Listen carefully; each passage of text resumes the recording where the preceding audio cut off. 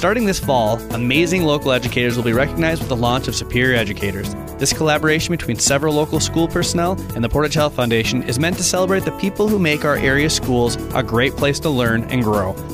All educators at K-12 public schools in Baraga, Houghton, Keweenaw, and Ontonagon counties are eligible, including bus drivers, teachers, support staff, and more. Nominate a Superior Educator you know at superioreducators.org. Welcome to Copper Country Today. I'm Grant Ducetto. This program brought to you by the Portage Health Foundation. You can learn more at phfgive.org. I have two guests for this first segment. It is MTU Associate Professor and Coordinator for KISMA, Sigrid Resch. KISMA stands for the Keweenaw Invasive Species Management Area, and also MTU student Connor Ford. Thank you for joining me. Sigrid, I guess we'll start with what exactly is an invasive species management area, and I know KISMA is not the only one. In fact, I think there's 20, maybe 21 across the state. So you're working with Michigan Tech along with Keweenaw Land Trust to cover Houghton, Keweenaw, and Baraga counties, correct? And then the other SISMAs cover anywhere from 1 to 5 counties, I think now is the biggest one. We primarily get our funding through all of the grants that we write. So we're all soft money funded, all the coordinators, all of the crew. We have to apply for those grants. They're competitive grants. I saw that Oakland County is kind of by itself in its own little management area. I don't know how they managed to make that happen, but they seem to be the only one. That is just one county. Yes, that's exactly right. It just varied by whose fiduciary picked up the different counties, and most of them fiduciary managers are the conservation districts. But there are some oddballs, and I'm one of them. Michigan Tech is the only university that is a fiduciary for a SISMA. And how did that relationship start, do you know? Well, the original fiduciary for KISMA was through the Houghton Keweenaw Conservation District. That was from 2011 to 2015. But when I got hired in 2015 by HKCD, it made more sense for me to work through Michigan Tech because I was already an employee of Michigan Tech. And then there was a bit of a transition with the grants from the Houghton Keweenaw Conservation District to KLT, Keweenaw Land Trust, and then to Michigan Tech. So there was a bit of a transition that had to happen in order to get all the funding through in the timely fashion that needed to happen. And so finally it worked around to Michigan Tech.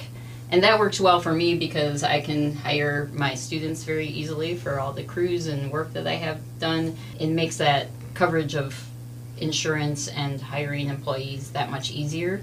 That's actually a problem for some of the SISMAs with conservation districts is having enough funding base to cover students and costs of running their SISMAs. And so having Michigan Tech cover me is really a nice facet to my relationship. Regarding the actual organizational structure of KISMA, how is it set up? Who are you answering to? What groups are involved to make sure this runs smoothly? So I have a steering committee that consists of a subset of my partners. My partners are anything from the federal government, so Forest Service and National Park Service, to state agencies, the DNR primarily, their state parks and recreation division.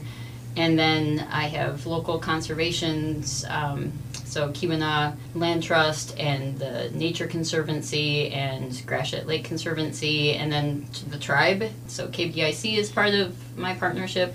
And then we work with some of the smaller community land trusts in the area. So yes, so the steering committee then is a subset of those people, and then I meet with them 3 to 4 times a year. They help guide where I'm going to write my grants, but they leave a lot of it up to me, which varies again by SISMA. So some SISMAs have steering committees that are pretty much mandating what they need to cover, and my steering committee is pretty hands-off and lets me write the grants and focus on the areas that I think are priority. And as far as the grants go, where are they coming from? Is it mostly federal government type stuff, or can you work with, say, local nonprofits like Portage Health Foundation, that kind of thing?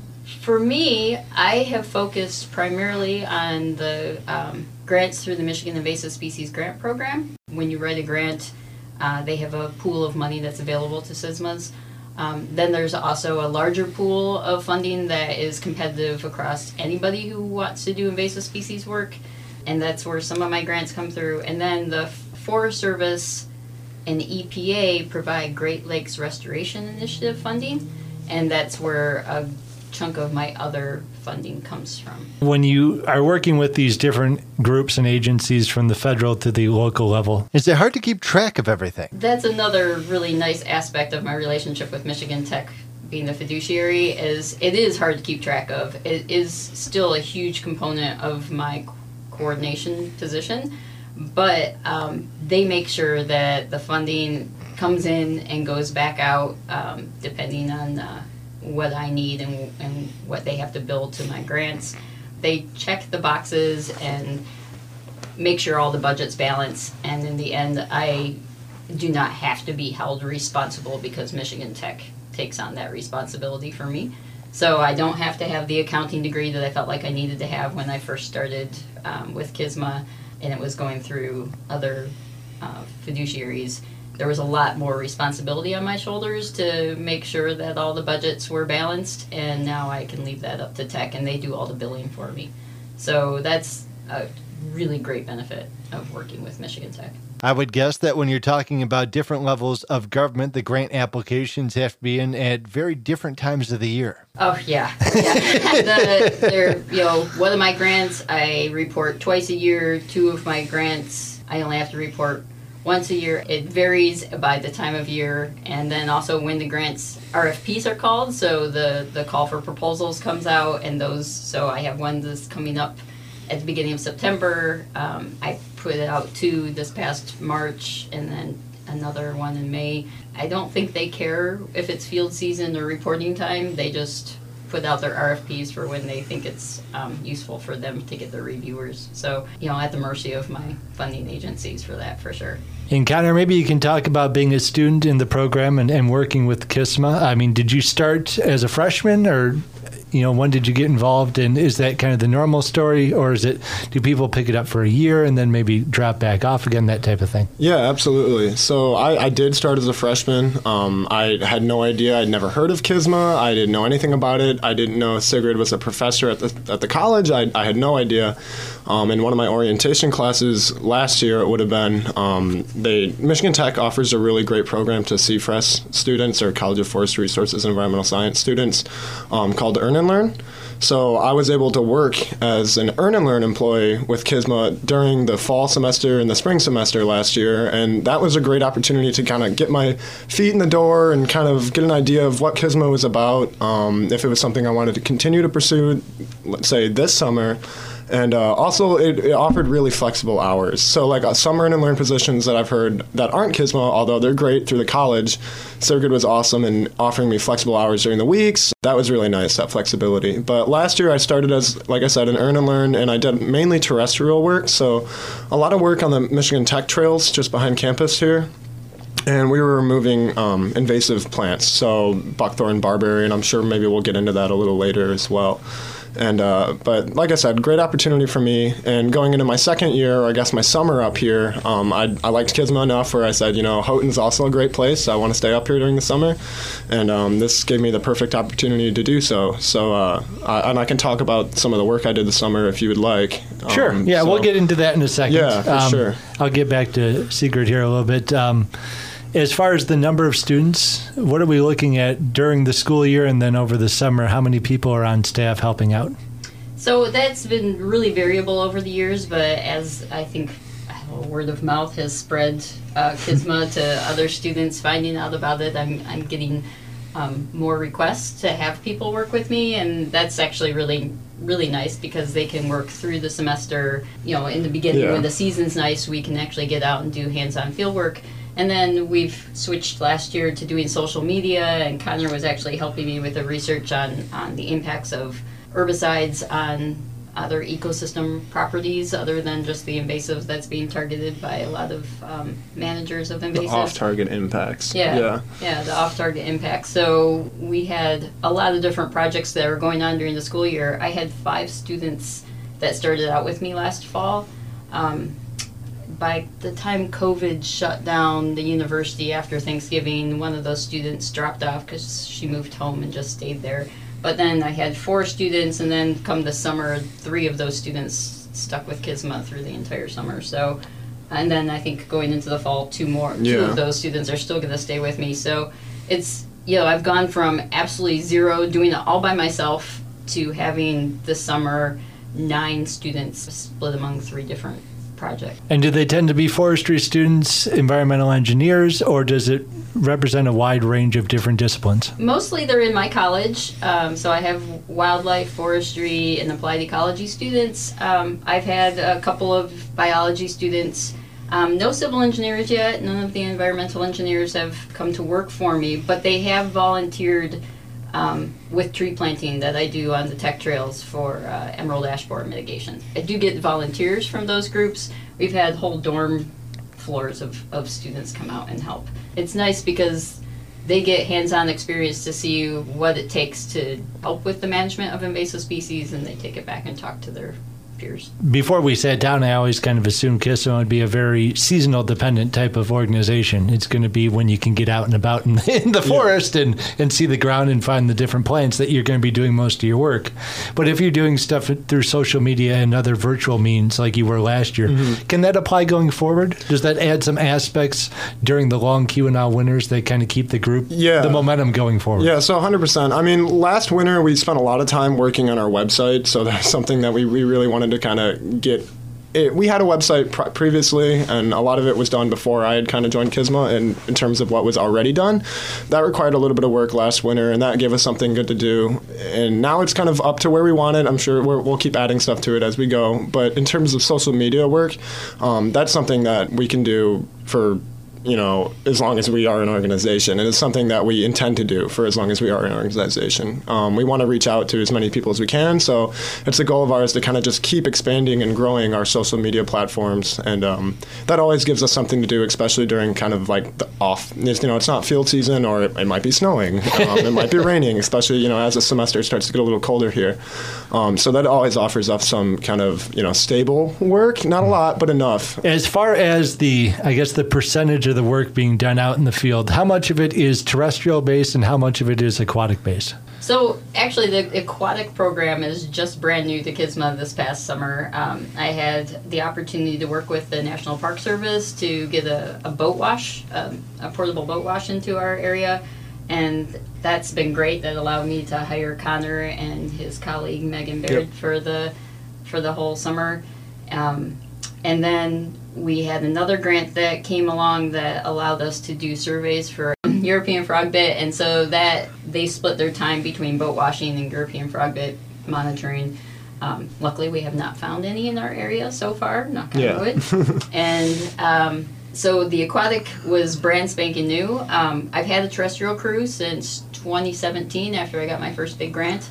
And that's carried on and grown bigger with more demands on our time and more people learning about it. But that's sort of been a key feature, a keystone of Kisma's existence for me in the summer, because it gets the word out. Students are out working and get questions and spread the word about what invasive species are and what kinds of impacts they have. And then this past year we also got a knotweed specific grant, which has been sort of my pet peeve of invasive species in this area. It was the whole reason I got drawn into invasive species in the first place, was because I found knotweed on a trail that I run on, and I wanted to do something about it. And I did not get my first grant for it, but I did get this position. So now we finally do have a grant that's specifically for basically censusing all of the knotweed in our tri-county area, and then prioritizing management on those patches that are close to water bodies or close to conservation areas or concerns for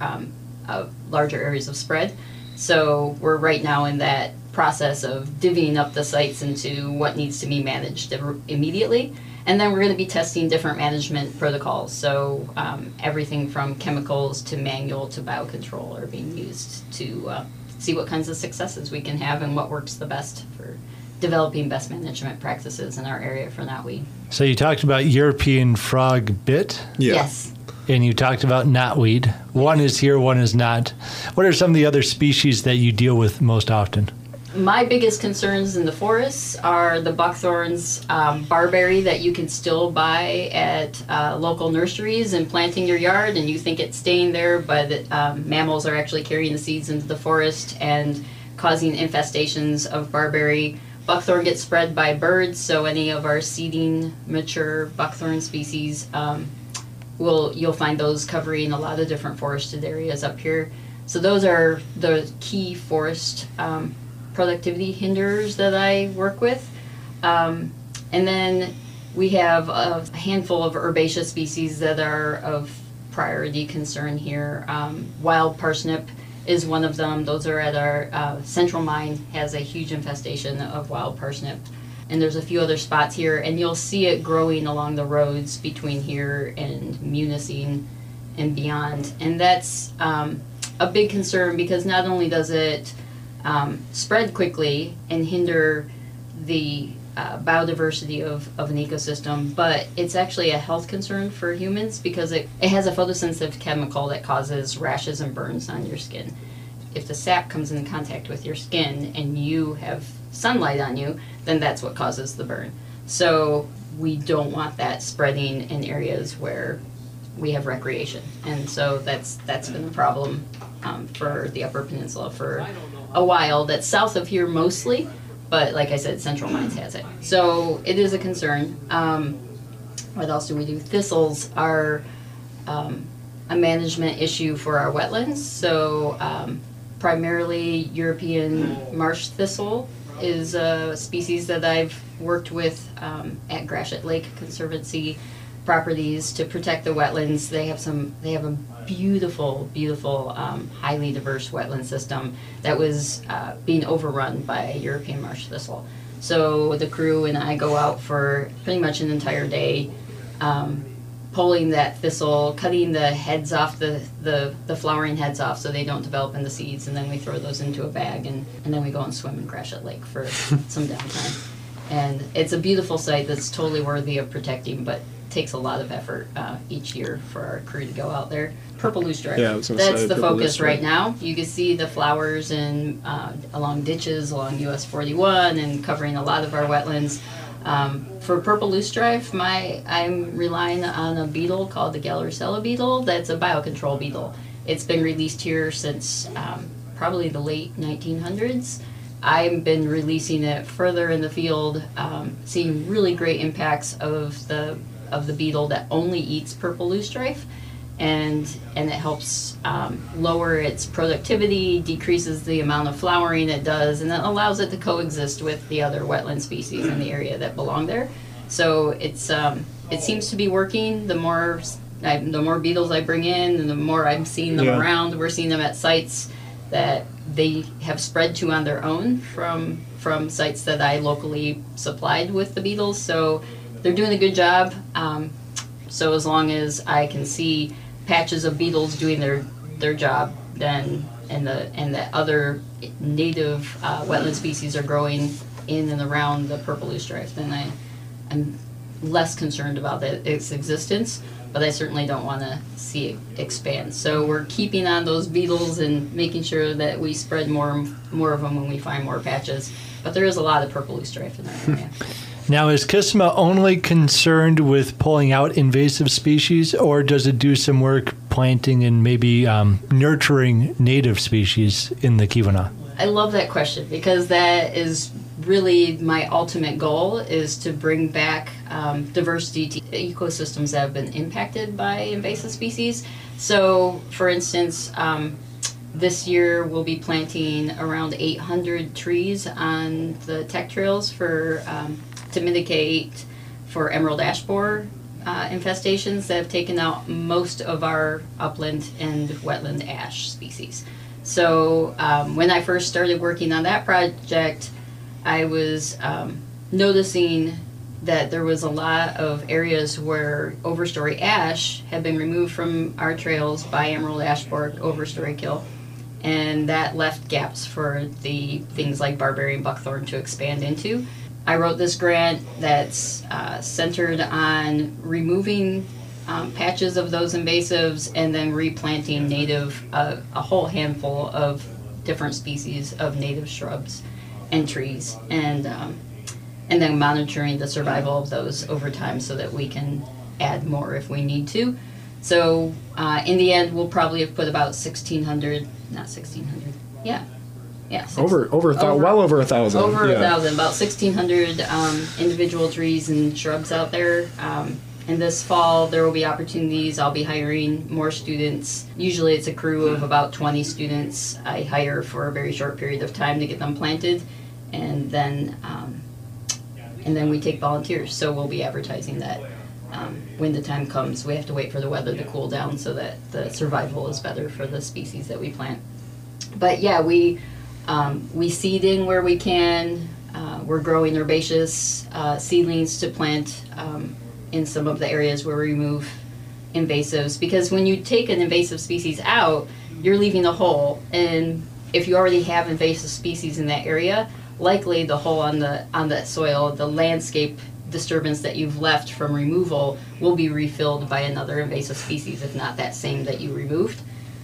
So part of restoring the ecosystem definitely is more than just removal. It's planting natives to take up that space and get the resiliency back to that ecosystem. And that's kind of part of the reason why I had done a little bit of like research and work into the impacts of herbicide use in terms of invasive species management and just herbicide use as a whole. And Sigrid, as a KSMA coordinator, I think does a really, really good job of stressing the importance of avoiding chemical use when it isn't needed. A lot of people might think that, well, if there's a lot of invasive species in this area, one of the surefire ways to get rid of them is just apply herbicide. So, and it does. It does a pretty good job in a lot of circumstances, but there's also a lot of off-target impacts that we may or may not know about, and if it can be avoided, it's what we want to do. And that's another way that I think as a KSMA as an organization does a really good job of promoting kind of ecological strength and diversity. Essentially, you want to make sure that herbicides are a tool but not a shortcut. Exactly, yeah. Yeah, so KSMA, one of my main purposes for KSMA is to provide proof of concept of manual or biological control of invasive species over that of chemical control. I have a master's student who's working on looking at using a native fungal decomposer as a cut stump application for the buckthorns in place of using chemicals as cut stump application.